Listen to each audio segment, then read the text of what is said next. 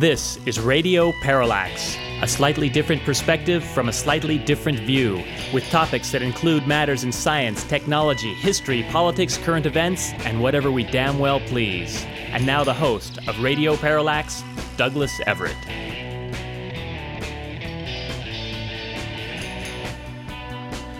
I'd like to note at the top of this program that we expect to speak at some length with political activist Jerry Polikoff. Jerry has decades of experience both covering political events and how those political events specifically are covered themselves by the media. You're going to want to stay tuned for that.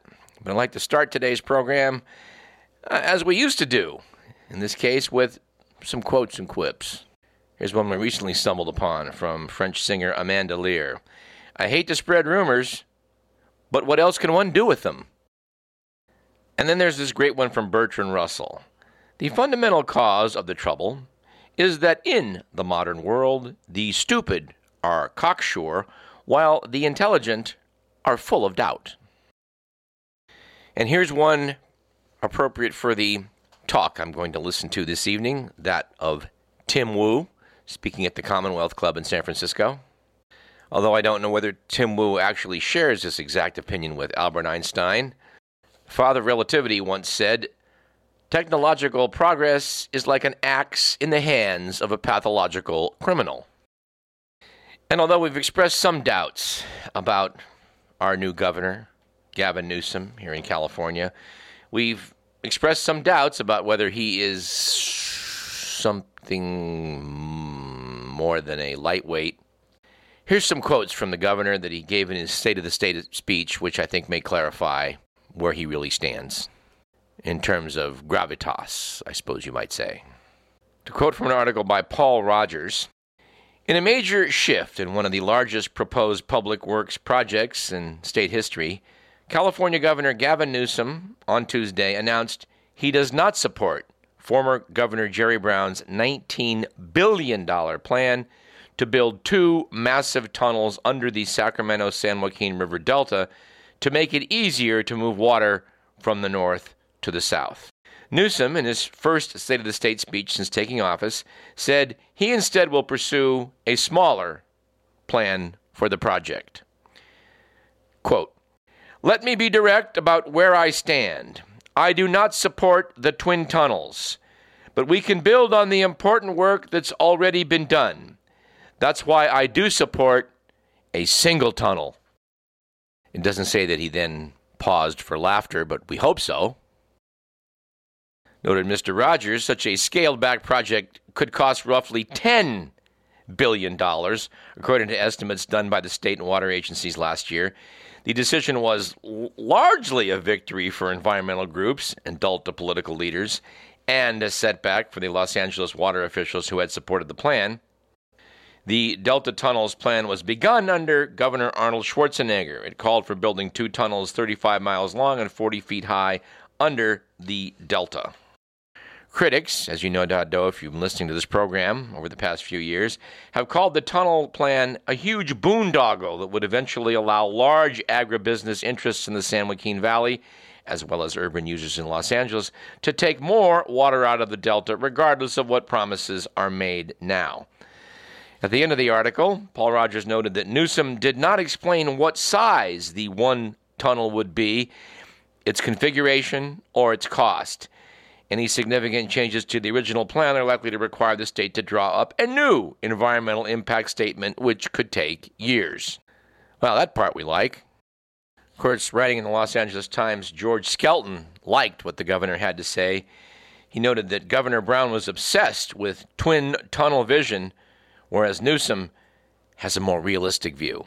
Of course, some might like to point out that since he hasn't specified how big the one tunnel would be as compared to the twin tunnels, it's hard to guesstimate how much water they're planning to move south, except I think we can guesstimate that the answer to that is plenty.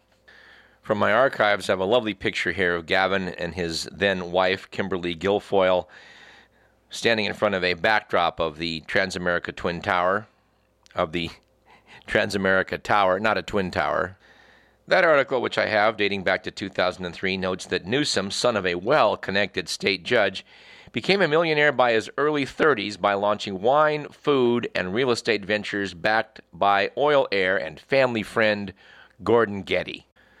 Anyway, we did question Mr. Newsom's judgment at times when he was the mayor of San Francisco.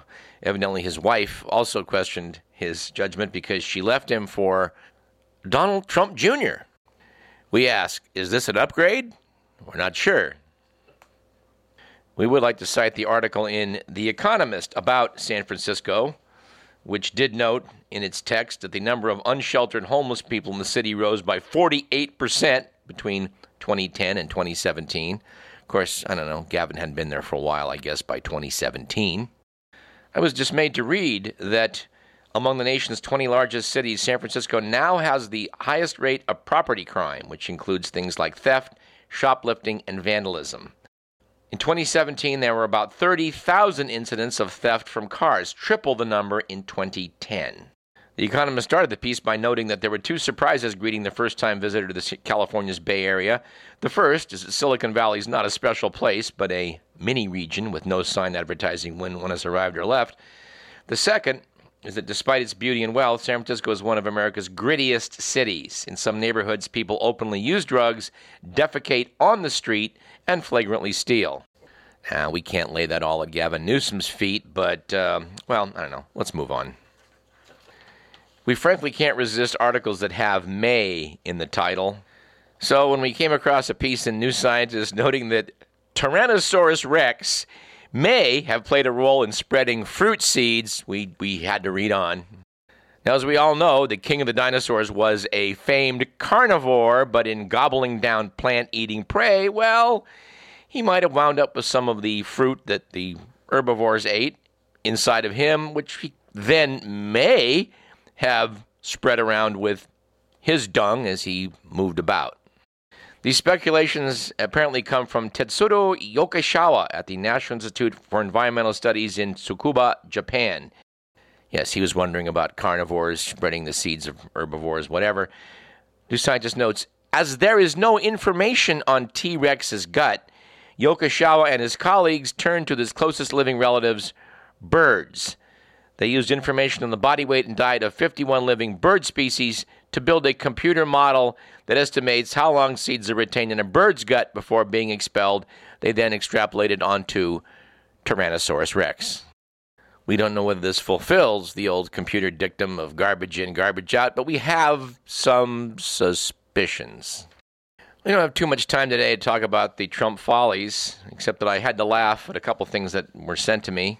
Many people were posting the statement that Donald Trump says his life has gotten worse since he has become president, which caused numerous people to say, God, funny thing is, my life has gotten worse since he's become president.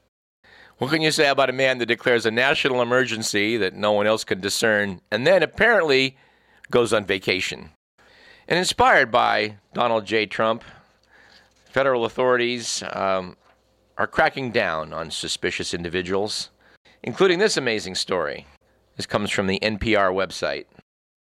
2 women who were detained and asked to show identification after speaking Spanish in a convenience store in Montana are suing the U.S. Customs and Border Protection, saying the CBP agent violated their constitutional rights when he detained them and asked to see their identification. Ana Suda and Martha Hernandez, American citizens who were born in Texas and California respectively, were questioned as they attempted to buy groceries in Harve, Montana last May. They captured video of the encounter, which began inside the Town Pump gas station and convenience store. They were detained for 40 minutes. In the footage, CBP agent Paul O'Neill is seen telling one of the women, "Ma'am, the reason I asked you for your ID is because I came in here and saw you guys are speaking Spanish, which is very unheard of up here." The article noted that when it was posted last spring, the video raised new questions about the Trump administration's methods for carrying out a crackdown on people who have entered the U.S. illegally from the southern border. The article points out that the 2 friends had lived in Harve for several years, working as certified nursing assistants in a local medical center and raising their children. They say they had left work, gone to a gym, and were waiting to pay for their milk and eggs when Hernandez said hello to O'Neill in the checkout line. Then he replied by saying she had a strong accent. He then asked the pair where they'd been born, leading Suda to ask, "Are you serious?" "Dead serious," O'Neill responded, according to the suit. Suda told the agent she'd been born in El Paso. Hernandez says she was born in El Centro, California. That didn't satisfy O'Neill, who, quote, demanded that the two provide him with identification and refused to let them pay for their groceries until they complied, the suit states. O'Neill then took the women outside in his CPB Jeep. At that point, they started using their phones to film what was happening. As they did that, O'Neill radioed in their names and dates of birth. When one of the women asked whether they were being detained because of our profiles, O'Neill replied, "No, it has nothing to do with that. It's the fact that has to do with that you guys were speaking Spanish in the store in a state where it's predominantly English-speaking, okay?" "So is it illegal to speak Spanish in Montana?" Suda asked O'Neill. "Well, ma'am, it's not illegal. It's just very unheard of up here," the agent said. After O'Neill's supervisor arrived, Suda asked whether they would have been detained if they'd been speaking French. For reference, Harv is about 20 miles from the U.S.-Canadian border. "No, we don't do that," the supervisor replied, according to the court document. The article concluded by noting that contrary to the agent's statement that Spanish isn't spoken often in Harv, the lawsuit states that a local radio station broadcasts in Spanish. And despite having a population of fewer than 10,000 people, the town is home to a strong and vibrant Latino community. All right, joining us, as mentioned at the top of the program at this point, would be political writer, political activist, and all-round gadfly, Jerry Polikoff, who's been on this show in the past. It's high time we brought him back on again to do what he can to help us connect the political dots out there. Welcome back, Jerry. Good to be back. It's been a while. It has. I wanted to start with the fact that there's been a joint statement issued by a bunch of people like yourself interested in, JFK case and some of the other political assassinations that have taken place in America. It's a call to action to get things restarted. You're a signatory, along with 10 other people that have been on this program. You as well. Yes, I think so anyway. But let's let's talk about that and then work our way back to the decades and then come forward again. Do you think this has a chance of getting things ramped up? My instinctual answer would be no. But David Talbot, who wrote 2 books about the John Kennedy assassination, and who was the founder of Salon magazine, was the one that started this project. And if you had told me when he started it that he was going to get people like Bobby Kennedy and his sister and multiple people around, that were close to John Kennedy and Robert Kennedy and Malcolm X, it's a staggering list he put together. It is. He's got Daniel Ellsberg, people like Dr. Robert McClellan that worked on Kennedy, people like Daniel Ellsberg, Peter Dale Scott. It's quite an assembly of people. It's amazing. And I think the most important name, actually, is Barbara Kennedy Townsend, because, Bobby Kennedy has been actively involved in this for a long time and has made no secret of the fact that he doesn't believe the Warren report or doesn't believe that Sirhan killed his father. Townsend has never said anything publicly, and she's a former member of Congress, and she's very well respected, and media and the political establishment has done all they could to discredit Bobby Jr. Right. There's never been anything like that against her, so that, I think, really adds credibility to this list. They like to say, if there was a conspiracy behind these assassinations, why doesn't the family speak up? Well, they're speaking up. Well, if this is going to get anywhere, we're going to need some help from the mainstream media, and you have written at some length, I think, about the failures of the bulk of the American media when it comes to this case. Can you summarize how bad it's been? Because I think it's fair to say it's been pretty bad. I would like to say, and Les Baker mentioned this in an article the other day, one of our major obstacles through the years has been the Washington Post. The Washington Post did a major story about a week after this became public, after we issued the press release, a major story. They're alone among the U.S. mainstream media, and a very positive story about what we were doing. And then last week they printed another really surprisingly strong piece questioning the official version of the Robert Kennedy assassination and questioning whether Sirhan actually killed him. And they cited Lisa Pease's new book.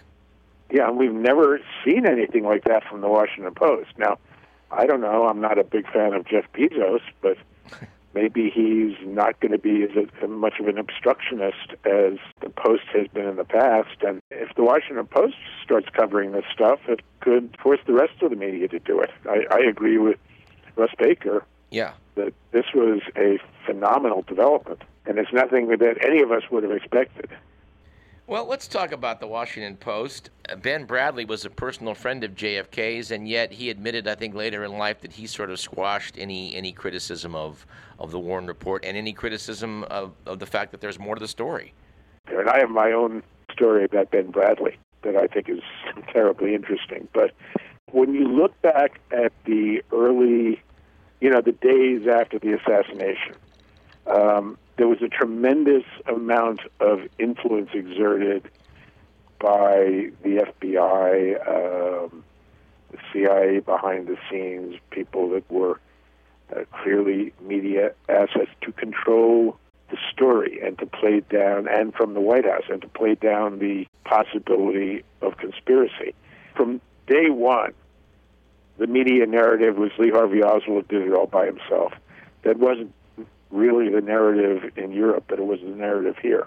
If I could mention for a moment, the day the Warren Report was published, they were extolling its virtues in the New York Times of all thousands of pages of documents that no one could have possibly even read yet. And they were saying, oh, no, they did it right. They printed the entire Warren Report as a supplement to the New York Times. A few days later, they came out with a book called The Witnesses. Yes. With a glowing foreword by Anthony Lewis. All of the top, names at the Times were just glowing, and we know now that they were working closely with the Warren Commission. But, you look at The Witnesses. The Witnesses was supposed to be an objective synopsis of the 26 volumes. Well, anytime any witness mentioned a shot from the front, that was edited out. When people mentioned a bullet hole in Kennedy's back rather than his neck, which is where we know it was, that was edited out. Anything that might have led one to question the official version was edited out of the testimony. Now, I would love to know how the New York Times could have known enough to even accomplish that editing. And I've maintained from day one that book was written by the staff of the Warren Commission, because it would have been impossible for the New York Times to have known enough to edit that book. Yeah, David Talbot's manifesto here starts out on, number 7 is, the corporate media, with its own myriad connections to the national security establishment, aided the cover-up with its rush to embrace the Warren Report and to scorn any journalists or researchers who raised questions about the official story. And that's just God's truth. Exactly. And I told you this. I spoke to a class in Philadelphia that's run by a friend of mine at University of the Arts. I brought a couple of articles along with me just to illustrate some of the articles that I thought his class should read. But it occurred to me as I was looking at these that these articles really connect a lot of dots and explain what happened. I mean, we know that the media coverage of the assassinations, all of the assassinations, has been incredibly dishonest and very selective, and in some cases manipulative. Well, not that many people have ever heard of Operation Mockingbird. Right. Operation Mockingbird was created by Frank Wisner, who was the first director of the Office of Special Projects of the CIA. It was designed to infiltrate and subvert and control the media. And when you look at this, and I was looking at this again just today, you look at the names of the people that were involved in Mockingbird. I like to tell people that if they study the role of the media in the Kennedy assassination, it's the best example they will ever see that Operation Mockingbird was wildly successful. One of the people involved in forming it, who was recruited by Wisner, was Philip Graham, who has owned the Washington Post. The Washington Post and the New York Times and Time Inc. were major participants, knowing participants in the cover-up. And you look at these people, J. Russell Wiggins, who is the executive director of the Washington Post, Stuart Alsop and Joseph Alsop, two of the major columnists of their day, both of whom wrote often about it was a lone assassin. James Reston of the New York Times was very involved in all the coverage that the New York Times did. Well, I want to throw out William F. Buckley. Not only was he, like you considered, a journalistic asset, He was actually in the CIA. Oh, yes, he was, and several of these people were. And actually, the person who ended up running Operation Mockingbird was Cord Meyer. Interestingly enough, his wife was one of JFK's mistress, and apparently somebody that Kennedy really fell for, and she apparently had a lot to do with driving Kennedy to the left.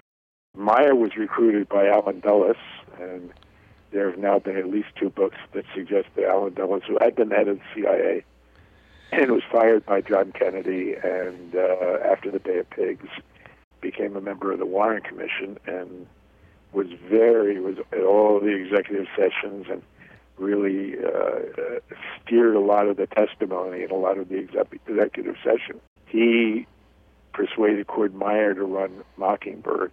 Ben Bradlee, I will tell you a story about Ben Bradlee. I used to be very good friends with Harold Weisberg, who is no longer with us. He wrote all of the early Whitewash series. His first book about the assassination actually came out before the Warren Report did. And his book, Whitewash, he had notes that suggested that the book review editor at the Washington Post was going to be writing a very favorable review, and then the way Harold interpreted it, he later said that he had been ordered not to do it, and Harold assumed that J. Russell Wiggins, who was the managing editor, had been the one who did that. And it's a long story. I won't go into the whole thing, but the book review editor denied any of this after Harold wrote about it. And I corresponded with him because his denial didn't seem to mesh with the notes that Harold had. And the bottom line was, eventually he wrote to me. He was writing a book in Spain. And he eventually wrote to me because he could see that I had pretty much undone his denial. And he wrote that he had an active collaboration with Benjamin Bradlee when he did book reviews. And he said, if I was writing about belles lettres or novels, it was strictly my domain, but I didn't know that much about politics. Uh-huh. So I would discuss political books with Ben Bradlee. And this is a direct quote. He said, it was in an editorial meeting with Benjamin Bradlee, not J. Russell Wiggins, where it was decided that I would review no books on the Kennedy assassination. Wow. I'm sure in your lecture you brought the Carl Bernstein classical article, which we plugged on this show many times. We should plug it again. He wrote it in 1976, and it still holds up pretty well as a look at the collaboration between the intelligence agencies, in this case the CIA, and the media. You know, it's funny because if you read about Operation Mockingbird, I wrote my first published article was in 1971 in The Realist, and it regarded the role of the New York Times. It got into all of the media, but it particularly centered on the New York Times. And I interviewed most of the people that I wrote about and got them on the record, often contradicting each other. But I probably mentioned 30 journalists in that article. I'm somebody who likes to let readers connect their own dots. So I never said, boy, look at all these CIA assets that are writing about the Kennedy assassination. I just wrote what they did.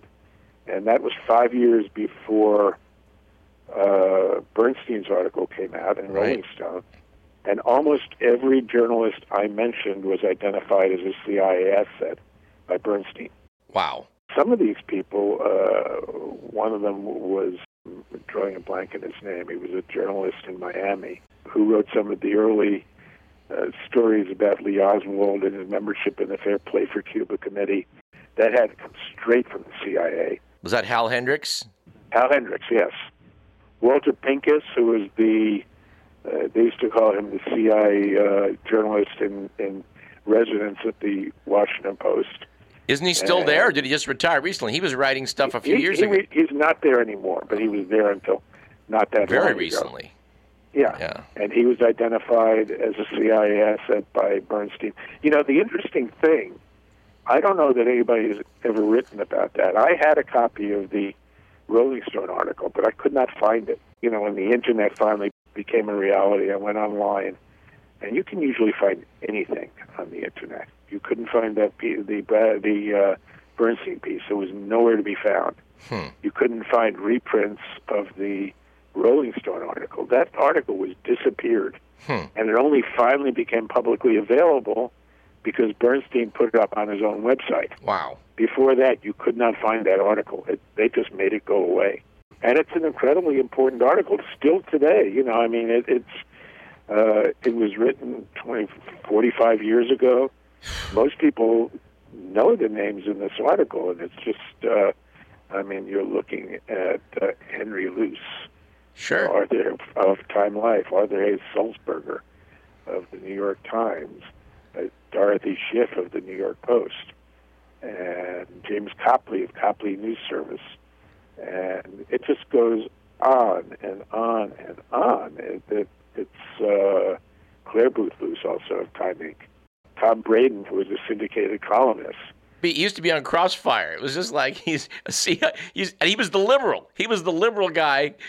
Yeah, and he did work for the CIA. Sure. And he was renowned at the time or he actually wrote an article, and it was entitled, and I kid you not, I'm glad the CIA is amoral. And one other document that I really think helps connect the dots is when you look at at Operation Mockingbird, and you look at the Bernstein article, and a document that came out of the CIA in 1967. 67 was when the public was really starting to question the Warren Commission. It had lost all credibility. There were articles coming out. There were congressional moves to reopen the case. And out of the CIA comes a document called Concerning Criticism of the Warren Report. Now, you know, these days we read about conspiracy theorists all the time. It's a pejorative term. The media just brands people conspiracy theorists, and by definition, that means they don't have to be taken seriously. That phrase became popular. It was basically coined by the CIA in this 1967 document. And something I never noticed until I took a closer look at it last week. There's a little, in the bottom right-hand corner, there's a little box. And it's where the document number is supposed to be, how it's filed. There is no document number, but there's a typed comment. This went out to all station chiefs and media contacts and media assets of the CIA. And even though, in theory, it wasn't distributed in the United States, certainly it was. And it said, instead of having a document number, it said, destroy when no longer needed. Basically destroy it, burn after reading. I'm surprised I never saw that before, and I don't think anybody else did either, or at least didn't notice it because the document was so important, so amazing. But, this was, it's a very long document. The document itself is about 4 pages long, and it's followed by probably close to 30 pages of articles that have been written about the assassination. And it tells, get in touch with your assets. Book review editors are right. Particularly, and we know book reviews have been used to kill conspiracy books over and over and over again. Make sure you give this one a bad review. Yeah, and it was a how-to. It was written in 1967. It was reviewed, and it must have leaked because it was reviewed under a FOIA request, Freedom of Information request, in 1974, and it was finally declassified in 1994. So when I was writing all my early stuff, I had no idea. None of us knew about this document. We all certainly had heard the word conspiracy theory 1,000 times. Right. This is where it started. And, when you look at what Bernstein revealed, and when you look at what we now know about Operation Mockingbird, I noticed, I pulled up WikiLeaks today, and they said it was, Operation Mockingbird was an alleged program by the CIA to infiltrate the media. Alleged. It wasn't alleged. I mean, it's been documented 1,000 ways till Tuesday. When you look at these things, it connects so many dots. When you look at it, well, C.D. Johnson was in charge of psychological warfare in the Eisenhower administration. He was, The head of Life magazine? Yes, he later became executive editor of Life magazine. He was the one that arranged for Time Inc. to buy the Zapruder film. Yeah. And withhold it from the public. Right. All right, we need to take a break in this fascinating conversation, so let's do that now, and then after that, come back and continue our discussion with political writer Jerry Polikoff. Don't go away. I'm Douglas Everett. This is Radio Parallax.